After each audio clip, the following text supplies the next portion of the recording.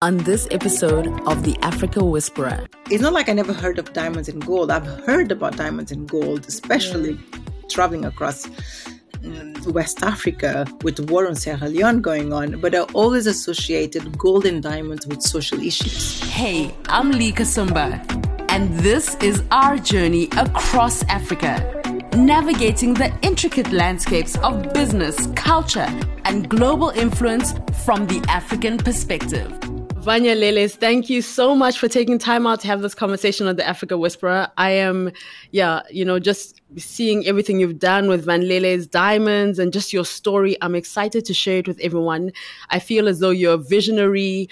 You're somebody who's you're so resilient. You have the ability to redream, to reimagine things. And in doing that, you're carrying the African continent in narratives and spaces that we haven't really been in. So welcome, the creative director and the founder of Van Leles Diamonds. So lovely to have you. Thank you so much, Lee. It's a pleasure. And I'm just so glad our paths crossed, because I think it's so important for us to be able to share our stories and share our creativity, and own our own narratives. So I think that's very, very important for me and for you too. And I listened to a few of your podcasts. By the way, congratulations. Brilliant work. Thank you. Thank you so much. So Vanya, we had actually had a pre-conversation about how it's so important to know the story behind the brand and the person behind the brand. So I want to take things way back. I think you're probably one of the first people. Yeah, you're the first person I've interviewed from Guinea-Bissau. It always is like, it's like this country that people kind of know about, don't really know about. I think you've got like 2.13 million people. That's tiny. That's like, a part of Lagos, not even. I know. Exactly. No, it's true. Well, nice to meet you. And you consider yourself privileged, as you said. Yeah, thank you. Guinea-Bissau, we're a small country, but a land of mighty people.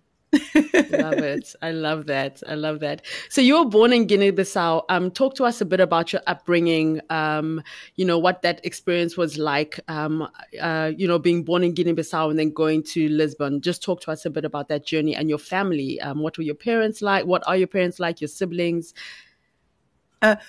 Well, I was born and raised in Guinea-Bissau. I don't have a father. My mother was a teenage mother, but a very, as I said, a mighty person, I might say. And I grew up in a very humble family, with very little resources. But, and we were so happy, because it's all we know, and life was simple, easy, but very happy, right?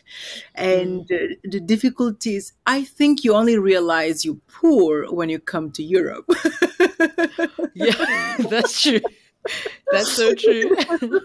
You realize you don't have much when you come to Europe, because I thought I had everything, and we were very self-sufficient. My grandmother was a very resourceful woman, and obviously being raised in West Africa in the 80s and 90s wasn't very easy in terms of old political instability around us. But,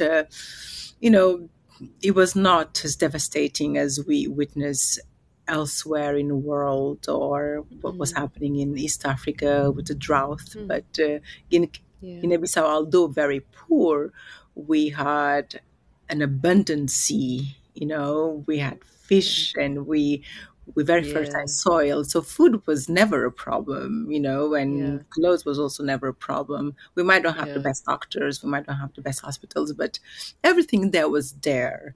Is what I always said. I was raised in a humble family, but, we had everything there. So, and my mother being a teenage mother, obviously we didn't have great means that I would consider, I see my children being raised with today. But so life was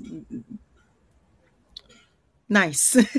Yeah, I love that because it's you said something about how you only knew, like, we only know what you don't have, like when you went to Europe, and it really just speaks to the fact that we are so, as a continent, we're so rich in resource if we measure ourselves based on what is within the continent. Obviously everything's not perfect, but all of those simplistic things, the beauty, knowing that you're eating food that's actually food, you Yeah, know, all of exactly. that. All of that, yeah. So, Yeah. I'm so fascinated with how you ended up studying in Lisbon, because a lot of people might, there's always a notion that if you're an African and you end up leaving the continent, you came from like a very powerfully political family, you were very affluent, you ran away with the country's money. Those are the things that go through people's minds. But it seems as though your mother must have sacrificed a lot for you to be able to study. So talk to us about the journey from going to Guinea-Bissau into Lisbon to study. Well, I think that perception you just said was very true. For instance, all the children of the political elite in Guinea-Bissau were living in Portugal, but then you have the other section that my mother has sisters living in Portugal. When she has the money, she will send me to live with my relatives, my aunts. I live with two or three aunts in Portugal, and so that's the other side. Those are not part of the elite, would send their children to study with relatives in Europe, and that was my case. My mother would, when she would send me to live with her elder sisters that was living in Nice. Portugal, and then when she cannot afford it, and because everything, my aunts were not also very wealthy, Wealthy. and I would go back to Bissau. With every holidays, I would spend Easter holidays or summer holidays or Christmas holidays. I would go back to Bissau. It was like Yeah. I didn't go to like elsewhere in the world. We would go back to Bissau. We would go to Dakar. We would go to Gambia. We'd go to Cape Verde. That was our beach holidays. Wow. We Wow. holidayed uh, on the continent, in the continent. So that was, and for me, that was like great because I wanted to go back to the heat and the beach and the fish. I hated Yeah. chicken. In Europe, you eat chicken all the time. No, I wanted to eat my fish. Yeah. So you mentioned about how you traveled to all these different countries. How many African countries did you go to and travel around? Because Cape Well, Verde, I mean, you're saying all yeah, this, yeah. we've been to Dakar. We've been to Dakar many times. Senegal, Cap Skirring, the coast, Gambia. We've I've been to Ghana as a child, Angola, Cape Verde, we've been to Saint Tomé also. So we travel around the continent. We've been to Mauritania, I think, and then Nice. yeah. So we definitely Guinea-Conakry because my mother has husband later on was from Guinea-Conakry. We would go a lot to Guinea-Conakry and Mali, Bamako, and so yeah. So it was my hood, West Africa. Yeah, well, It was yeah. my world. And yeah, and it must be such a source of inspiration for you going to all these different countries around West Africa, many that people don't tend to travel to a lot, even Yeah, as Africans. and So yeah. no, for me, today is what I said. What inspire my creations, what inspire my storytelling, my narrative, my creativity, is my memories growing up in Bissau and traveling across the continent. Well, across the continent, across West Africa, around Yeah. West Africa. We didn't go east or southeast much, but just like on the coast of West Africa, we did travel quite a bit. So that was, you know, what fuels my inspiration. I remember like seeing the desert for the first time in Mauritania and Mali. That's why I love the desert so much. All my Yeah. collections are like the Nile was inspired by the desert. We had a Sahara collection was inspired by the desert. Blazing Trails were inspired by the desert. So I a love lot of that. it is inspired by my memories growing up and Yeah. traveling, like, in Africa with my family. Yeah. So, because my mother husband after Yeah. was an ambassador to Guinea-Conakry in Bissau, Okay. in I like that. Guinea-Bissau. So that's why we travel quite a bit in West Africa. Yeah. It really sounds like you had such a rich upbringing. I wish, like, yeah, if we could go back in time, I would want to be able to jump into your suitcase and be like, take me with you. I want to experience this and see the beauty of the continent. So Vanya, let's get into just your career and like how you got into what you're doing, right? So before you got into creating Van Leles diamonds, you were actually a model. Yes. How did that whole process work? You know, I mean, it's no surprise. Like looking at you, I'm just like, oh my gosh. So how did that happen? And what was your experience like as a model? Would you say you're one of those people who had a good experience, or was it just kind of like, okay, it's paying the bills, I'll kind of get away with it? Well, I think although my world was very rich world, very informative, because I'm from Guinea-Bissau and we travel across the West Africa, and my world was very informative, right? It wasn't just my narrative from Bissau and Lisbon. It was also like Senegal, Gambia, Guinea-Conakry, Mali, all these places we've been. But I think when I went to do the high school, the last few years of high school in Lisbon, I was, you start getting interested, intrigued into visiting other countries, right? In Europe, America was a far-fetched dream, but like going to Paris, London, and all these places I didn't know. So, and I finished high school, I started university, and then I was scouted as a model. I didn't do it much in Portugal. It was just like a means to help pay the bills. I was studying and working. And then when I moved to London, that was when I got scouted again. I was scouted again. It was funny. When I wanted to go to London, my agent in Portugal, was like, oh my God, Vania, forget it. You cannot be a model in London. I was like, okay. You're like... Yeah, sure. Wow. And that's why I never let anyone tell you, put a limit on even, and she was putting a limit on my physical abilities. And I am a stunning person. Yeah, definitely. Being like arrogant. No, yeah. About it, just not to know who you are and what you're capable of, and don't let someone. And she literally, oh, Vania, being a model. If I had taken that so personally, I would never try to be a model when I moved to London, right? And I initially just moved to London because I didn't speak a word of English and I wanted to learn the language. I said, I'm going to go to London for a year or so, see what's going to happen. Anyway, so in London, I was scouted as a model. I didn't even start trying. I was already scouted as a model. I said, Kaching. I remember her name. You're like you call her.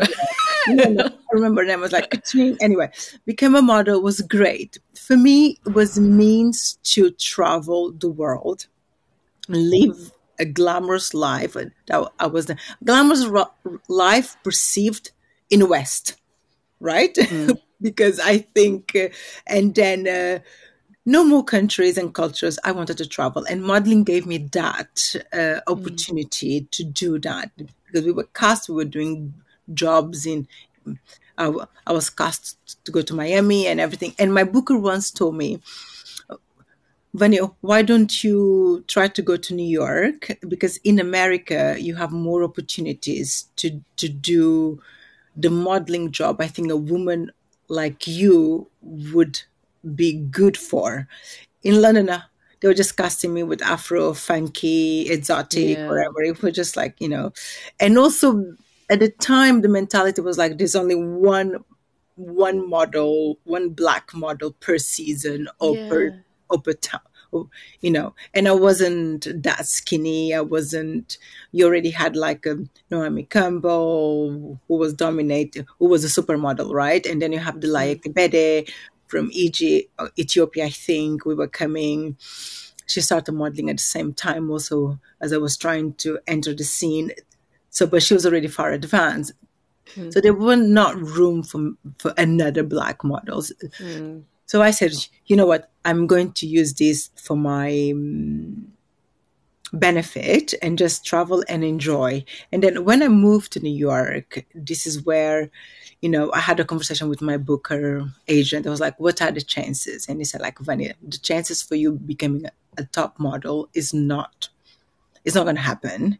You're going to continue to work well at the level you are at, but not much. I was like, thank you so much for being very honest. This is exactly what I needed to start looking for something else to do in my life. And that was giving me an alert to start searching, what can I do? I knew I didn't want to go back to social worker, and I knew I didn't want to go back.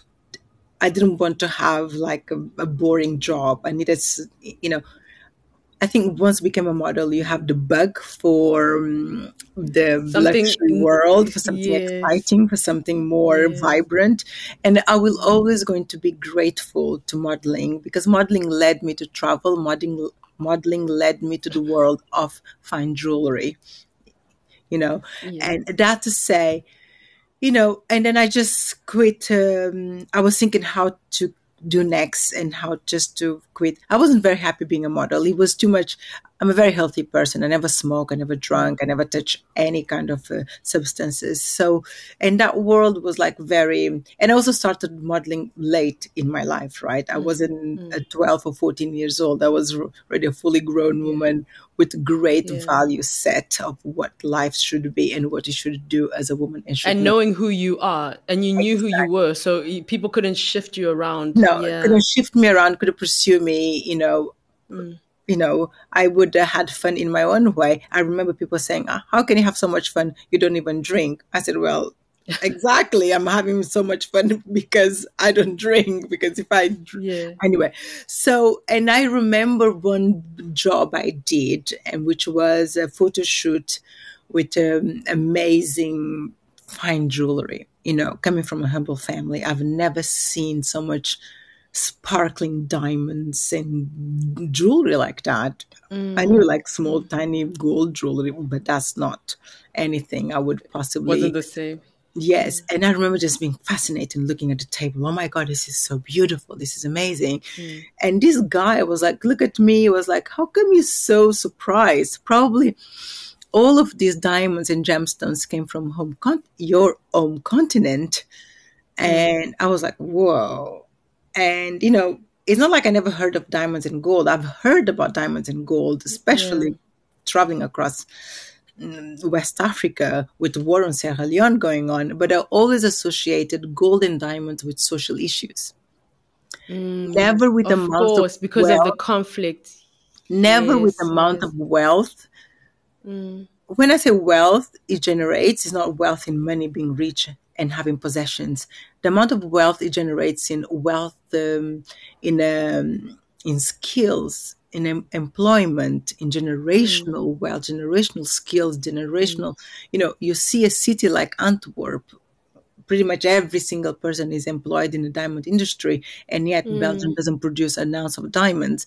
You see all these amazing cities, developing and that using the diamonds that come from Africa, and then you don't see the same kind of impact on the continent, So growing up in the 80s and 90s in West Africa, I was like, I associated gold and diamonds with the social issues, but this is what is being transformed outside the continent, and we didn't even know that. I had no clue. And then that really sparkled as a curiosity in me and a bug that I'm very persistent. If I put my head to something, I follow through and I really work hard and I start researching, to see all these brands, all these diamond companies, all these jewelry company. I'm sure are going to have some reference to where these diamonds come from, these stones come from.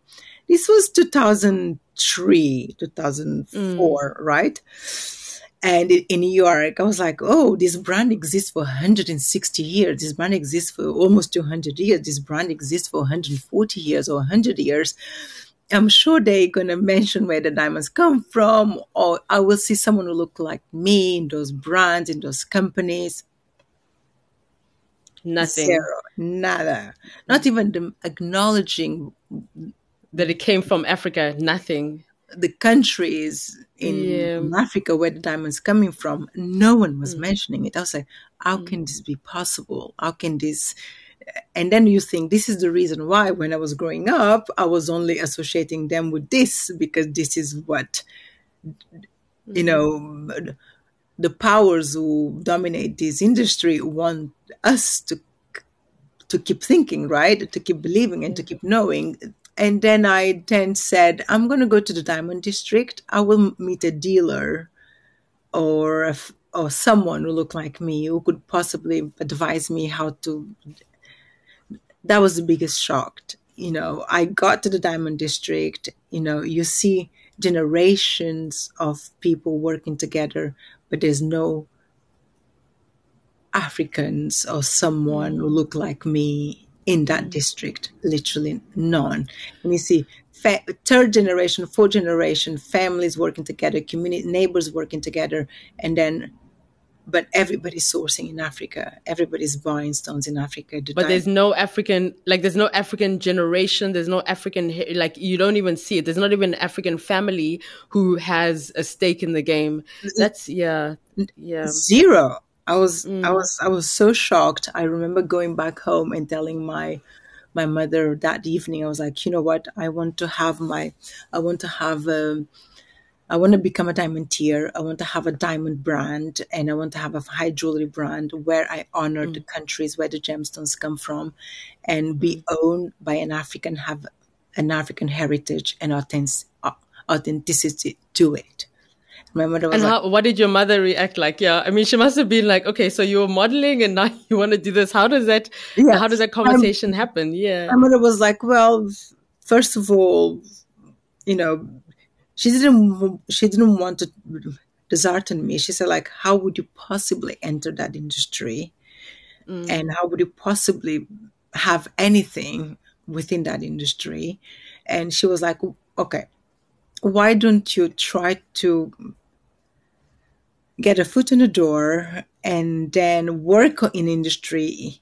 If you get lucky, someone opening the door for you because it's so generational, and then you can work in industry for about 10 years before you start dreaming of anything remotely of what you're telling me now. So for her and for me, it was so far-fetched, but in my head, it wasn't impossible. But this is me being naive and innocent. Being naive sometimes is such a blessing because what I know today, if I knew back then, I wouldn't have done it. Yeah. If you knew the journey, you wouldn't have gotten into the car, right? You would have just said, I'll stay here. I knew the journey will be long. I didn't know it was going to be this hard. I didn't know people were trying to stop me or sabotage me or break what I was trying to build. And I'm saying that the giants who play in this industry, to our very own people, to people who look like me, I was like, why are you doing this? Why are you here? Why are you here? Why are you doing, to the point that having clients tell me to my face, a wealthy African person look at me, no, I'd rather buy Cartier or I'd rather buy this and this brand. I was like, because rather than buy from me, going back at that point, I was like, where can I start? I start researching. Long story short, I started researching and I went and I said, okay, I want to go back to study again. And at that point, I saved enough money, and I went to do GIA. I enrolled myself at Gemological Institute of America, and then I studied there. I did gemology course, the pearl course, the design course, the hand design course, the business course, and then I was armed. But at that point, I moved back to London because it was easier to study in London than study in New York. And because of health insurance and technicalities, it was also easier just to live in Europe. I'm closer home. And anyway, so I came back to London. I continue at the GIA campus in London.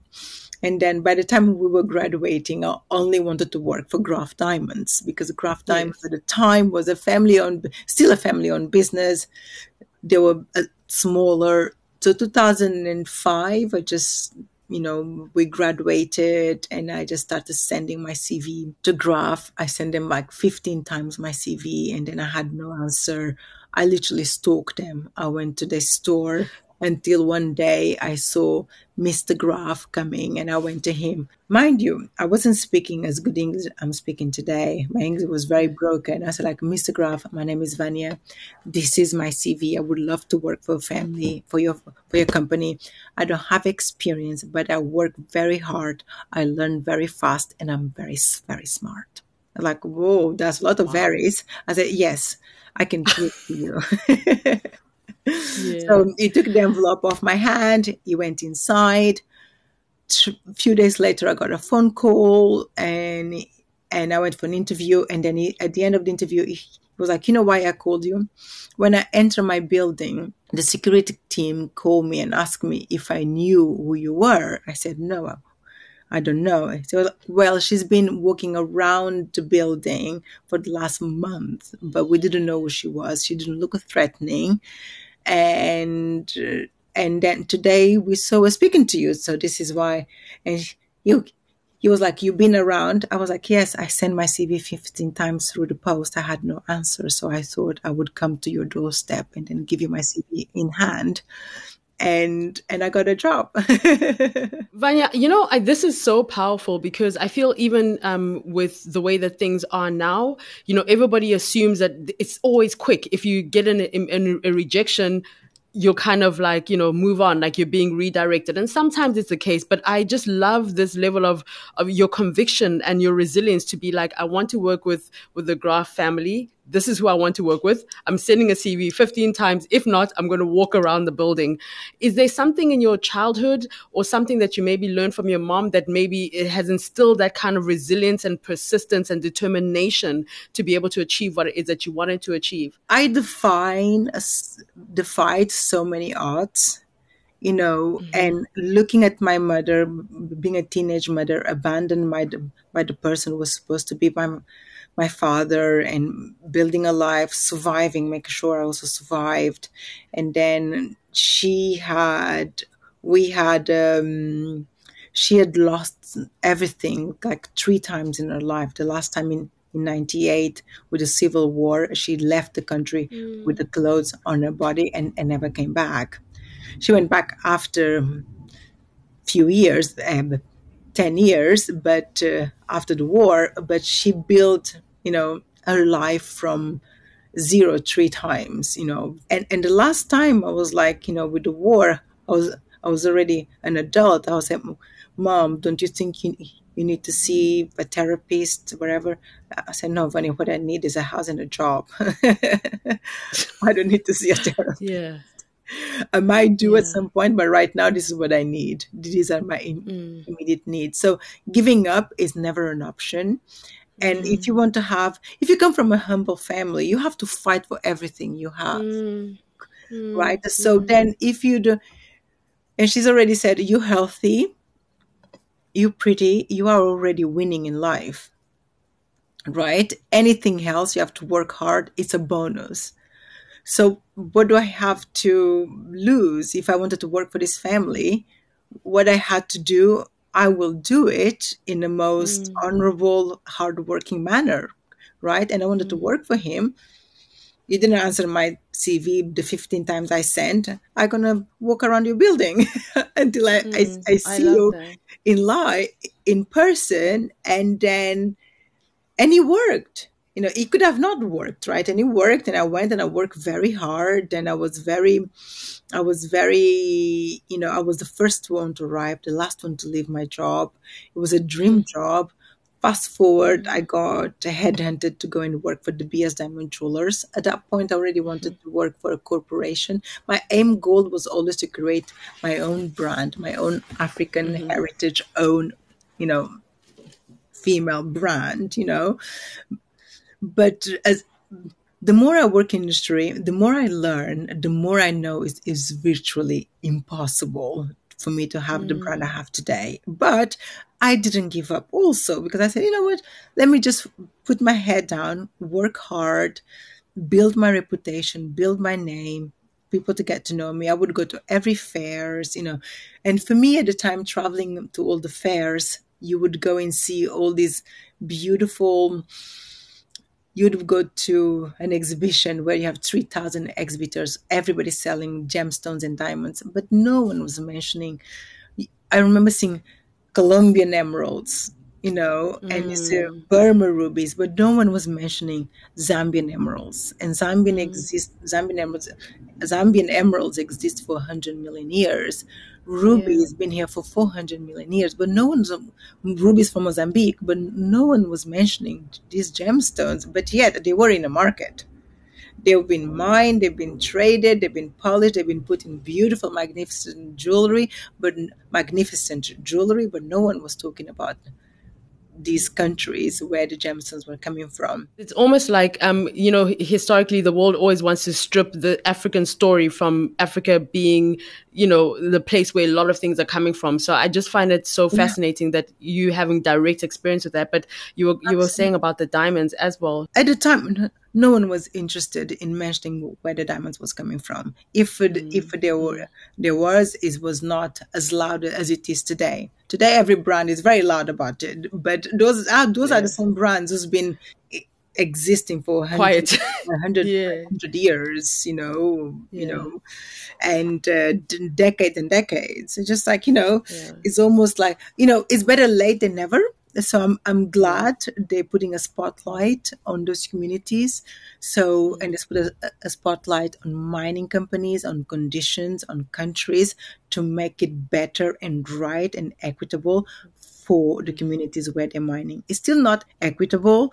It's still a long way to go, but at least it's better than it was 100 years ago, or 50 years ago, or 20 years ago.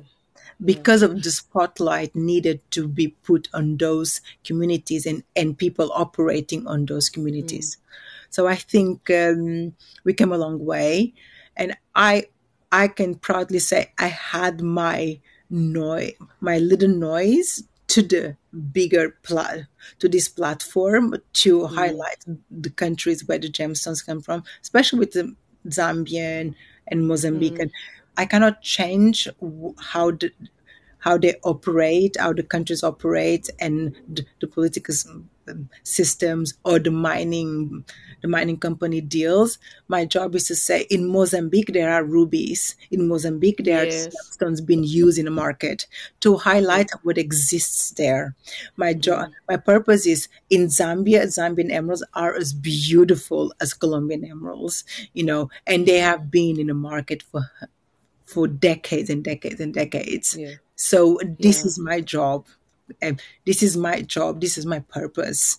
A lot of people say, oh, but Africa has so many other problems. I said, it does, but it also have these, Yes. We have to be able to tell a balanced story about Africa. Yeah, it has to say everything. Yes, yeah. Concurrently. I said, Colombia also have other major problems, but you're still advertising Colombian emeralds. Burma have other major problems, but you still advertise Burma rubies. So don't give me that speech. But so my purpose is that. Your purpose is highlight everybody else's stories. The other Noelle, a friend of mine, her purpose is to highlight education and water wells. So we all have a purpose, and this is my purpose. Don't tell me my purpose is less important because it's luxury. Well, luxury create employment. Diamond create employment. Look at generations of people or diamanteers, of family diamanteers who build their family generations and family wealth out of African diamonds. So don't tell me it doesn't have a purpose, because it does. He might not be water doctor or teacher, but he has other purpose, that collectively we can build a narrative that we own. So even with everything that you're saying and the access you had, you worked with Sotheby's, you worked with De Beers, you had obviously started out your career with Graf and all of that, starting your own fine jewelry line. That, to me, that seems, you see, this is the part that I'm just like, in my mind, like if I were to start, I'm like, okay, I can see like studying like perhaps and everything, but to actually start it must be so capital intensive. It must be so difficult to break through and to get people to want to buy, and to be able to want to be your customers. And even with that, you've been able to get Queen Rania has been one of your customers. You have Rihanna who's worn your stuff. You have the Princess of Wales, Catherine, who's worn your stuff, which is incredible. But it's easy to look at that, but I'm so fascinated with how you actually got the money to get this thing started, because I heard that you convinced people to borrow you diamonds to the value of £1 million in order to be able to start your range. Vanya, I need to understand those skills so I can try it in other things. I'll tell somebody, give me your diamonds worth £1 million and I'll make something of it. That's incredible. So talk to us about just that journey. I think there's so many nuggets in there. Yes. So at that point when I was ready, I already worked 10 years. I've been 10 years in the industry, right? Mm-hmm. So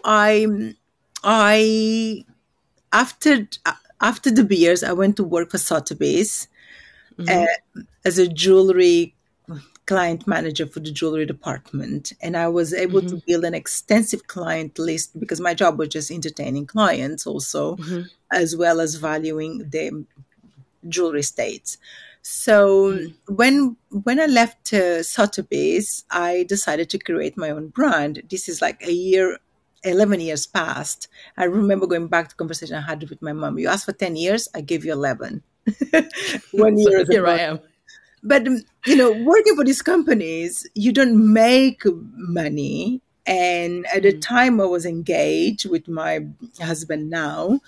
And I remember I never said this before, but I had £5,000 in my saving. I could do something with.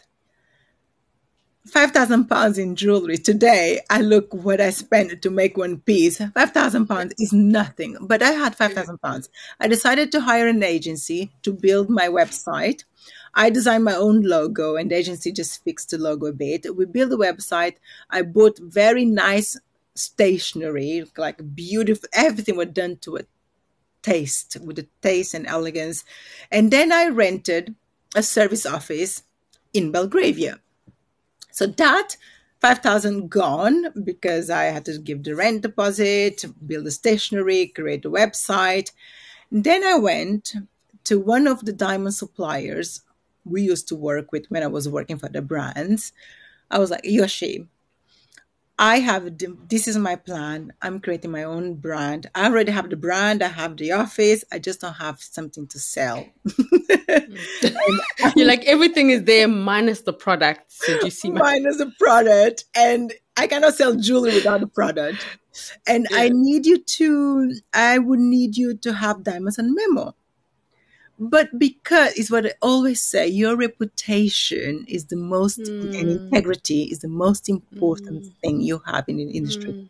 Remember, I didn't start with connections. I didn't start with the family linked. I didn't start with money. I started with zero. You're not an African princess there's nothing like that. You're just... No. Yeah, zero. And then I will get to that point in a little bit.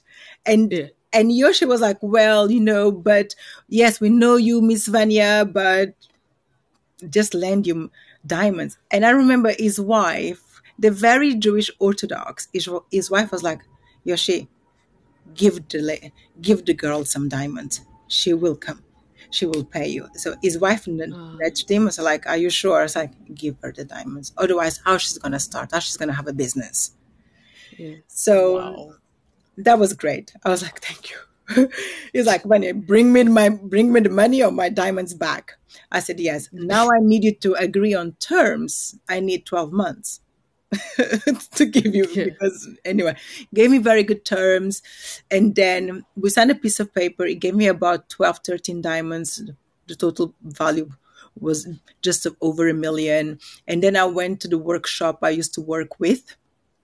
And the workshop, I told them, I knew them. I was like, I would like to make these designs. I made some sketches. I made some designs. I would like to make these pieces of jewelry, but I don't have money to pay you for the gold, the micro pavé, and the labor. Can you give me good terms? Again, I'm always forever grateful to my workshop in Italy. I still work with them. They made all my jewelry, the engagement rings, the classic. I started with the classic I love eternity that. rings and everything they made. And then I contacted my first clients. And then my ex-colleague at De Beers introduced me to a few of her friends who were getting engaged. And I sold them my first engagement ring. But as soon as I sell something, I go straight and I pay Yoshi. And I pay my diamond supplier, Yoshi's name. Now everybody knows his name. And then I go and I pay my workshop, because your reputation is all you have. In some of the sales, I made very little money, but I had no profit for me. I don't pay me until I pay them first, period. And then little by little, I sold all the pieces. I made some profit. I reinvest in the business. Then I can go and buy some diamonds. I buy some, and it give me 50% of memo. I buy 50%. The workshop makes me some pieces. They make 50%. I pay 50%. So this is how I was able to build the first 3 years of my business. And then in 2015, one of my clients was like, Vania, what do you need to start your business? Because he knew I was in this, although I have a fancy website, I have this fancy stationery. He knew that. But he knew the truth, what was happening behind the scenes.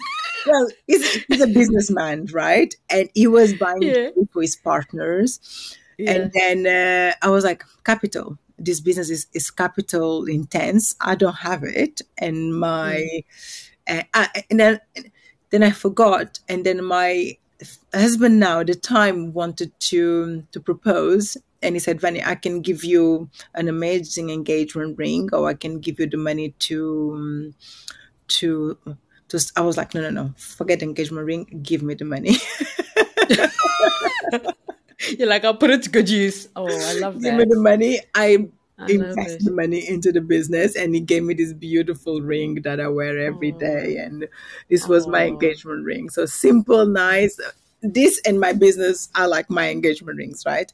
So but that's, he ended up saying that's the best investment he ever made, because he doesn't ever have to buy jewelry again in his life. Exactly. So then, and then this investor came in. He invested, he owned a piece of the company. We actually just bought him out. I own the business 100% as of last week. Oh, congratulations. So we've been able to buy him out. And he invested with that money. We were able to create the brand we have today. We created our first collection using Zambian emeralds. I call it Legends of Africa, honoring the beauty of Zambian emeralds.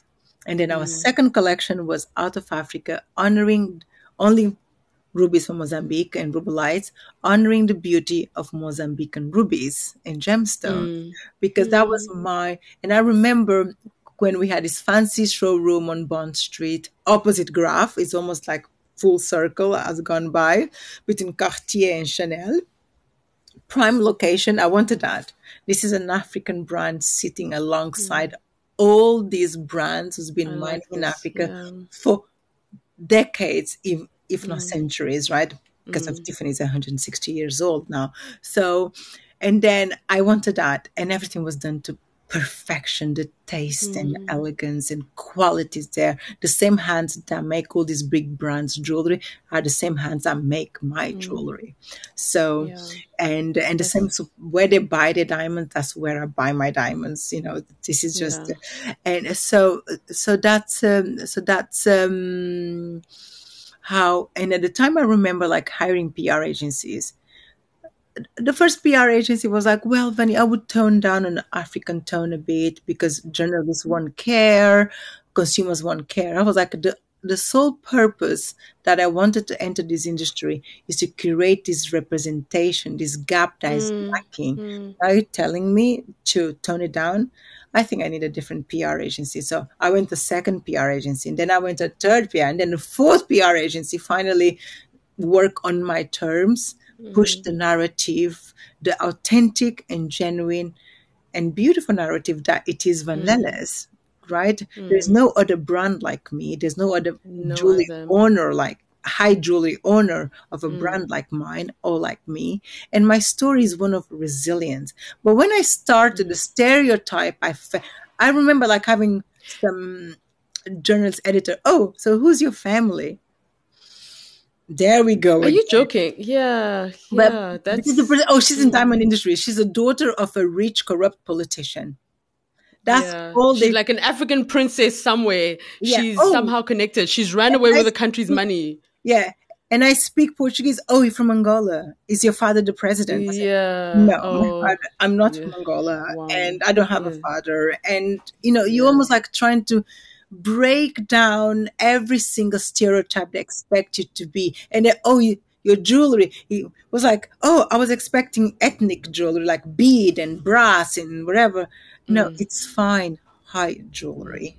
you know. I mean, all of these questions that they were asking you, it's almost as though people are saying, why are you here? Why are you in our space? Why do you have a seat at the table? And it was almost like people, I can imagine for you, it just sounds as though they were trying to justify trying to get you to explain your position. Why are you Yes, here? This is my our world, presence. My your presence. presence. Why? Yeah. Expecting to, oh, who's your investor? That was like, when I explained them everything, even telling them my story, I was like, oh, who's your investor? I was like, my investor is a British hedge fund guy. Couldn't be a squeaky Yeah. clean. And by the Yeah. way, all this is in a company house.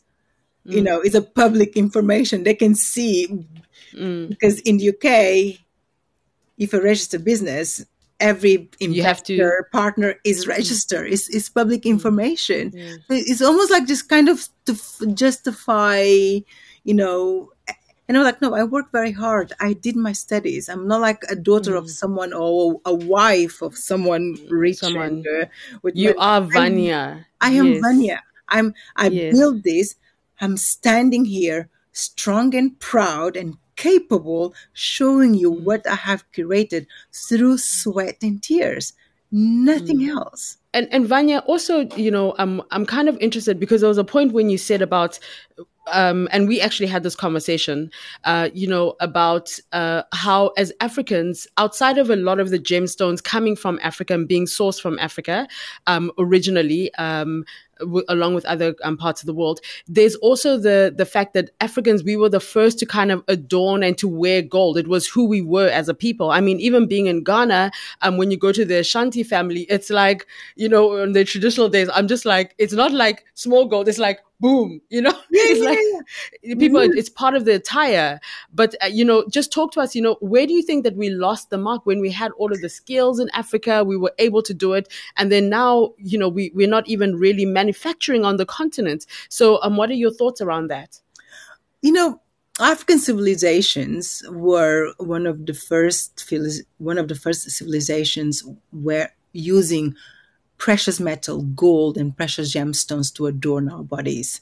We have the story of Mansa Musa, you have the story Queen Makeda, and you have the story of Cleopatra, carving emeralds, adorning a body. Mansa Musa, his cloth was gold, however heavy Yes. that was, and were made of gold. So, and unfortunately, we had those 400 to 500 years, if I want to be politically correct, gap in our history where we had slavery, colonization, that dismantling the kingdoms of East Central Africa, from Ashanti, all these kingdoms that we were manufacturing jewelry and producing not only jewelry with the gold, but cloths and weaving gold into cloths, right? So I think with that, centuries of the industry being disrupted and kingdoms and families and empires being dismantled through slave trade and all, we lost, and that skills got transferred elsewhere and it got better, and industrialized elsewhere, like India, China, and Europe. Like you have cities in Valencia that every single family is a jeweler maker. You have Ida Oberstein in Germany. Every single family is a stone cutter, stone polisher. Germany needs the stones that come from outside Germany to be able to polish, but the entire city is Wow. just polishers and cutters. The skills are there. So African lost that skills, lost that trade, lost that, this is why voices like mine and companies like mine are so important, because almost like it might not going to happen in my lifetime, but definitely my children's lifetime, we ought to be able to see these skills being reestablished on a continent. But Yes. our politicians, our leaders needs to be willing to be able to reinforce that, to create that, encourage that, because I cannot buy Ghanaian gold in Ghana, but I can buy Ghanaian gold in Dubai, in Denmark, or in Yeah. Birmingham. Yeah, When that's crazy. with, if I want to buy Angolan diamonds, I was literally told I can buy Angolan diamonds. Oh, but not in Luanda. You have to buy it in Dubai. The thing is, like, you said this at the beginning of the conversation, but people look at what you do with Van Leles diamonds, and they kind of are like, well, this is not a serious issue in Africa. People, like in certain parts, people maybe don't have food. There's all of these other issues. Luxury is a whole other, it's not really a necessity. But when you consider the fact that colonization and all of the challenges that the continent went through, this was what was feeding and sufficing a lot of people. And when you consider the fact that a whole cities in Europe, like you've articulated, are built off this diamond industry, the gemstone industry, and they don't even have a single mine. It's really clear that our leaders have to be in a position where it's like, as we're rebuilding and retelling the story of Africa and taking ownership, like what you're doing with Van Leles, there has to be a place where there is a level of like investment, even as us as Africans. I feel like we should be like, if I want to buy diamonds, I should be looking at Van Leles. If I want to, I should be going to you first, in order to be able to create jobs, because we need multiple jobs and multiple opportunities. Absolutely, Lee. Yeah. I think we need industrialization, and I spoke at a conference a few years ago, just before COVID. Okay, everybody says it's so difficult, it's impossible. Dubai did it. Now, Dubai has the biggest diamond center in the world, one of, right? And it did it in 20 years. 20 years ago, Dubai was plain desert. Concurrently, they build, all the diamond conferences are held in Dubai. Let's hold diamond conferences in an African producing diamond country, right? Why do we have to fly, use the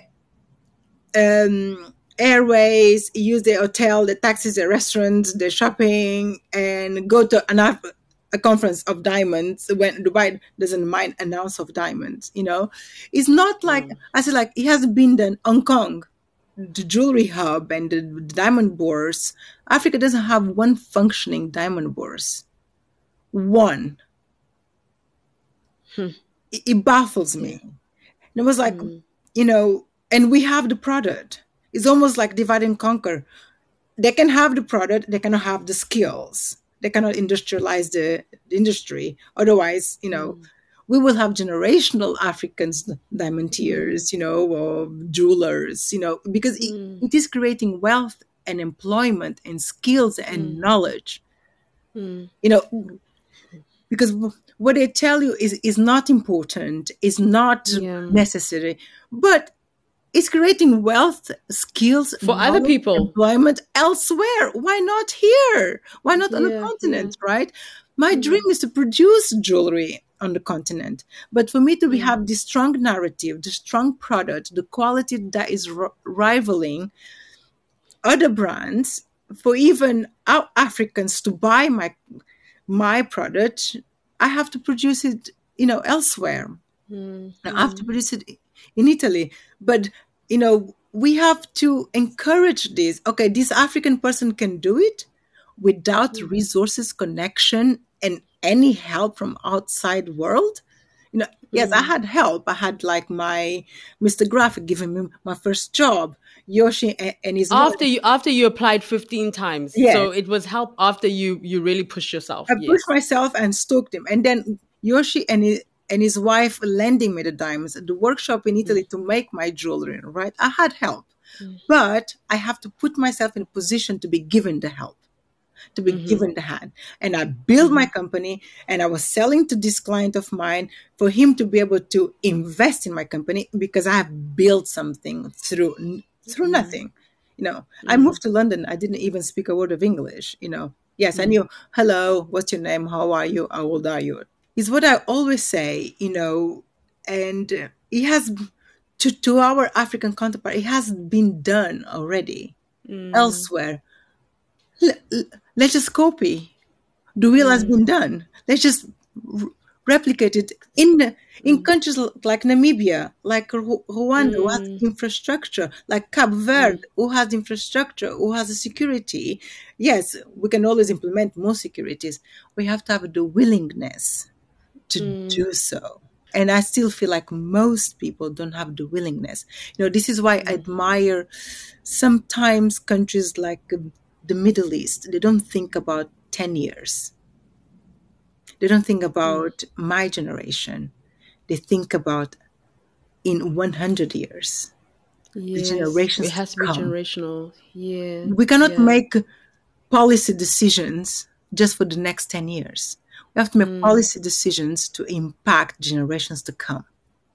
This is what I think is lack when we look at our natural resources. It's fantastic, but it's only 10 years. Yeah. Well, you have to think what value is gonna bring to the company, to the country, for your people, not for one generation, but for 2, 3 generations ahead.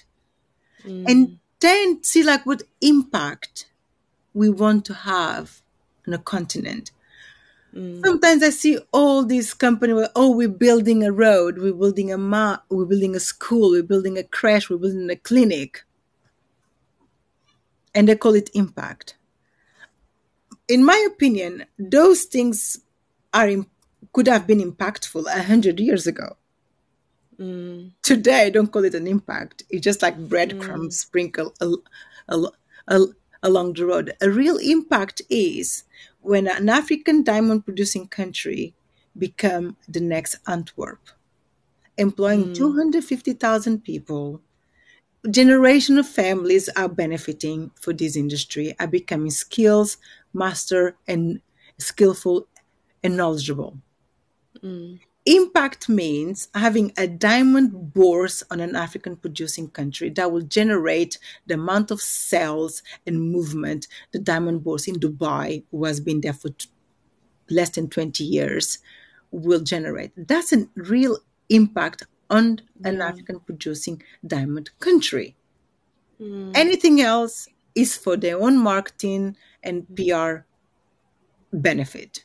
What you said about really thinking generationally, it's something that unfortunately we don't think of much, as African people, and hopefully this starts to change. Vanya, one of the things I really love about Van Leles Diamonds is the fact that and you had alluded to this, you really put Africa at the front and center. And I know that, I want to go into the range a bit. I think it was the Enchanted Garden. If I'm not mistaken, this was inspired off the batik fabrics and that you had seen and everything. And I just love the fact that all of it has like this great story. You're unashamed in saying this is based on the batik fabric. This was, you're telling all those stories. So talk to us about some of the ranges, the Nile range, the Enchanted Garden, just the inspiration behind those and the time it takes to create them. Well, to create, I have time because I make my own decisions. So I don't rush, I don't push. But for instance, the Enchanted Garden, you quite rightfully mentioned, was inspired by a piece of cloth, an African batik, a print. We wanted to do an earring shape. We found this cloth that was so beautiful. I think you have it on our website. It's almost like a flower cuff. That was where Enchanted Garden was born from. And that lent itself to this beautiful piece of jewelry that we actually became our best known collections. And then our Blazing Trail collections were based on like the desert.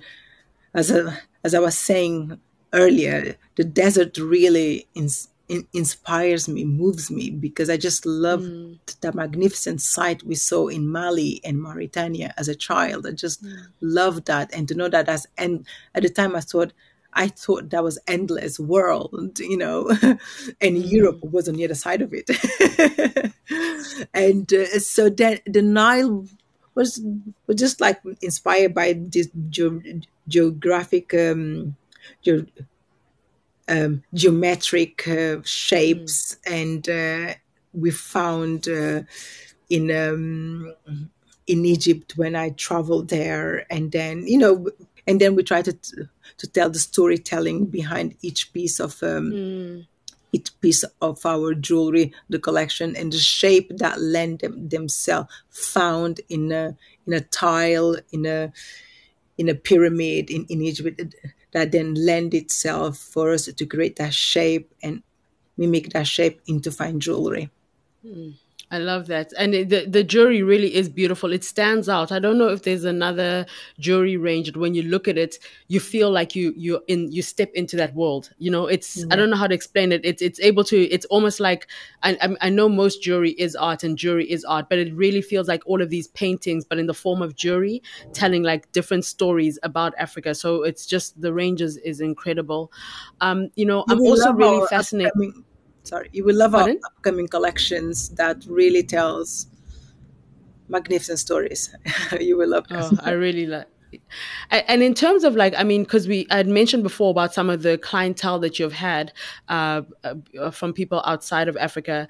What are your hopes and aspirations in terms of having, like similar clientele in Africa? What would you say to people who are in a position to be able to buy Van Leles diamonds? What would you say to that? Like, what kind of people would you like to see wearing your range? Nothing will give me more pride and satisfaction to see our celebrated women and men wearing Van Leles diamonds, And I said, there's an African say, the sky is big for all the birds to fly. So they can own all the other brands. But for me to have our iconic men and women, when I say our, means like, African and African in the diaspora, to wear it, it's the next step of validation. Yes, having Queen Rania owning my creations, we don't lend jewelry, and all the three women own their own pieces of Van Leles they wear. And it was just like a huge, her seeing it and liking it and buying it. I was like, wow, that's a testament of my brand speaks globally to the global. I think she wore the Kilimanjaro range, right? Yeah, the Kilimanjaro. Yeah, the Kilimanjaro is one of the pieces she has, and she wore it several times already. And I'm just like so proud every time she wears. Is a testament that my story, my company, what my company stands for, it's very much African, but the story of the woman behind it speaks globally. Speaks to the woman sitting in Lagos, in Accra, in New York, in Atlanta, in Riyadh, and in Jordan, in Singapore. So it it's a story of resilience. It's a story of a woman who took her creativity to the highest of heights with hard work. When I was reading up and seeing some of the work that you've done, I love the fact that you're so passionate about philanthropy. And just from this conversation, I think people can tell, there's some people who are involved in philanthropy because it's the right thing to do. But clearly there's something inside of you that burns so much that you're so passionate about it. So you've worked with the Malika Foundation. Also, I believe that you're one of the people who assisted the AU when it came to COVID relief and being able to send a portion of the sales sales of the Now collection to assist with that during COVID. Congratulations on that. That's beyond impact. And also you being able to, I believe it was like 100% sales of the gold and diamond range from the Now range that goes to the Malaika Foundation. What is it about, COVID? Obviously, it was a global crisis. Africa was not receiving the assistance that the rest of the world was. But with the Malaika Foundation, what is it about that foundation specifically? Because even when you see the pictures of you with them, you can see that there's like something that glows inside of you. What is it specifically that you feel is so important? First of all, I think the founder of the Malaika Foundation, my dear friend Noella, she's a remarkable young woman. What she has done, I wish what she's done and achieved and the impact she's able to generate. I wish most of these NGOs would be, I feel, doesn't even does a tenth of what she does or of the impact she provides to society.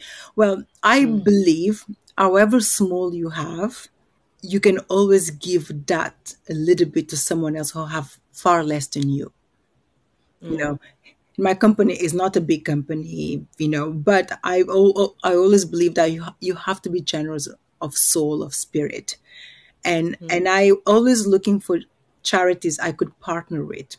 And I partnered with some in the past, but then it didn't feel right because it didn't feel right for the one reason, because I don't have much resources to donate. And I wanted to see the greatest impact in the community where that charity operates. And for me, I chose Malaika not only because I met Noella, really inspired her, and then I went to the school personally, to the village and to one charity. I want to know everything about it. I said, I'm coming. And I went, and it was the most amazing thing I did, because I know the little money I donated to Malaika will go a long way and will go directly to where it's needed, not to a big office's rent in London or the CEO biggest bonuses or salaries. Everything goes back to the community. So that's why I chose Malaika. It's one only foundation because I cannot spread too much. I wish I could do more, but I don't have the resources to do more. Hopefully in the future, if I have, all our people behind us supporting us, that'd be great. I could give more. Right now, I'm just focus one to see the impact going further and further and further. So then when the Afro champion approached me at the time of COVID-19, I was like, yes, of course, I have limited resources, but let's all the sales, donations, all the sales,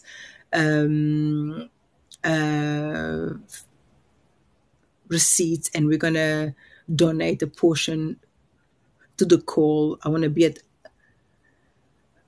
the front center of it, and let me do what I can help. So, but that was, and I'm actually also very glad like Africa responded very well to COVID, because we're so experienced in dealing with the viral because of diseases. everything, Ebola, everything for that. So actually we were very well equipped to deal with it immediately. But and then so this is for me choosing one small charity where I can see the lives of people that they work with are impacted almost immediately. It's very key for me to see that result. Yeah. And Vania, before I let you go, and just, I do want to close off the conversation about asking about the kind of legacy that you want to build, because the whole fine jewelry is generational. And I think that that's one of the themes that have come through. It's generational. It's a story of resilience. It's a story of vision. It's a story of reimagining and rebuilding. Vania, just in closing, it's been like a fantastic conversation. You've already achieved so much. I know that you feel that you have so much further to go, but it's like, I feel as though just your presence, your story, coming from the background that you came from, I hope that it inspires people who don't come from privileged backgrounds, who also feel that, they also feel like, how am I ever going to get to the next place? Who have an idea and don't quite know how to get there, but they know that they want to get there. I really hope that they're inspired by your story, whatever sector, whatever industry, whatever their dream may be. And also, I feel as though, one of the key key things that stood out was about just the fact that the industrialization of the gemstone and diamond industry in Africa can really help to propel the African continent forward. It really is something that we need to be able to look into. And as Africans, we need to, like you said, the sky is big enough for all the birds to fly, and it's okay to own jewelry from everyone. But please also, as you're engaging with African music, as you're engaging with African culture and everything, also find out about a brand, a range like Van Leles, House of Van Leles Diamonds, and include that as well, so that we're building into what it is that we're doing. But for you, your legacy, if what would you want your ultimate legacy to be? How do you want people to remember you, hundreds of years from now? How do you want people to remember you and Van Leles Diamonds? Like, what is it that you want to be able to establish? And also in terms of mentorship, is that something that you enjoy doing? Just to in closing. Well, to answer those few questions for you, I think the other day, a friend, we were going through difficult times during COVID, post-COVID. I was like, what am I going to do? This is so difficult. And a friend of mine told me something. Vania, what you have to understand, your brand, where you stand, your brand Van Leles is not longer your brand alone. It belongs to the community for what it stands, for who you are, your story, your background. So whatever decisions you make, you have to think outside your immediate orbit, because it's bigger than you now. And my legacy is to make sure Van Leles survives as a brand, as a deeply rooted African brand, promoting African gemstones in countries and communities where the gemstones come from. And to see Van Leles next to rivaling all other big brands that have way much more resources than I do. And we are already there because our positioning, you open Forbes magazine, you see us, they talk about LVMH brands, and we right in the middle of there, you open and Vogue as well, everywhere. Exactly. But to make sure that one day, I hope I'll be able to own retail stores standing alongside all those big brands as a very authentic, strongly African brand, creating jewelry that appeal to the global woman. And my legacy, I hope, if I inspire more women and men from the continent or the diaspora to have their own luxury, beautiful businesses, is just going to be, in the jewelry, because I think in the jewelry, we've been very little represented in fine jewelry. There's not much representation there. And then just to have us alongside, in 100 years, you walk in Place Vendôme in Bond Street, you see this beautiful, strongly Protestant African brand. I'll be very happy. And then also opening stores or having on the continent. Let's say Ghana, let's say South Africa, and just like you go and buy your diamond engagement ring from Van Leles Diamonds. This is an it's not a South African, but it's an African brand. You know what I mean? And she's the first. I hope I'm not the only one. I don't want to be the only one ever. I would love to inspire. If I can train, I will. All I ask, I'm happy to help, because I've done it all, and I've done it all pretty much alone, without any. When I say I've done it all alone, even my company, I learned everything from shipping to importing, buying, sourcing, designing, everything. I know how to do everything inside my company. This is why when I hire someone, I know exactly, how much you're working, what you're doing. So have the dream, have the plan, action it, and then ask for help. Because I got help, but I started it already, And I'm here. My story for you, without starting anything, is to inspire you.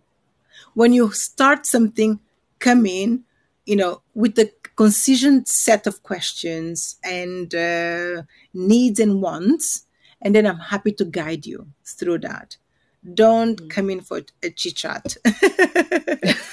Yeah, definitely. Vania, thank you so much. Vania Leles of Van Leles Diamonds. Thank you very much for this conversation. Again, congratulations on what you're achieving. And also, we didn't really touch on it in the conversation, but I know that ethically sourced gemstones is such a cornerstone to what it is that you do as a business. So even from that perspective and sustainability, congratulations on that. Thank you so much. You're definitely ticking off all of the boxes. It's just been, I've loved talking to you. It's been fantastic, honestly speaking. Simple thing, you go to these markets. I love, like you're saying, I love the continent. I love going to Nigeria. I come to Accra quite often. And you go to the markets. Have you ever sat down and understand the amount of cash that flows on the ground on a daily basis? Hey, I'm Lee Kasumba, and this is our journey across Africa. Navigating the intricate landscapes of business, culture, and global influence from the African perspective.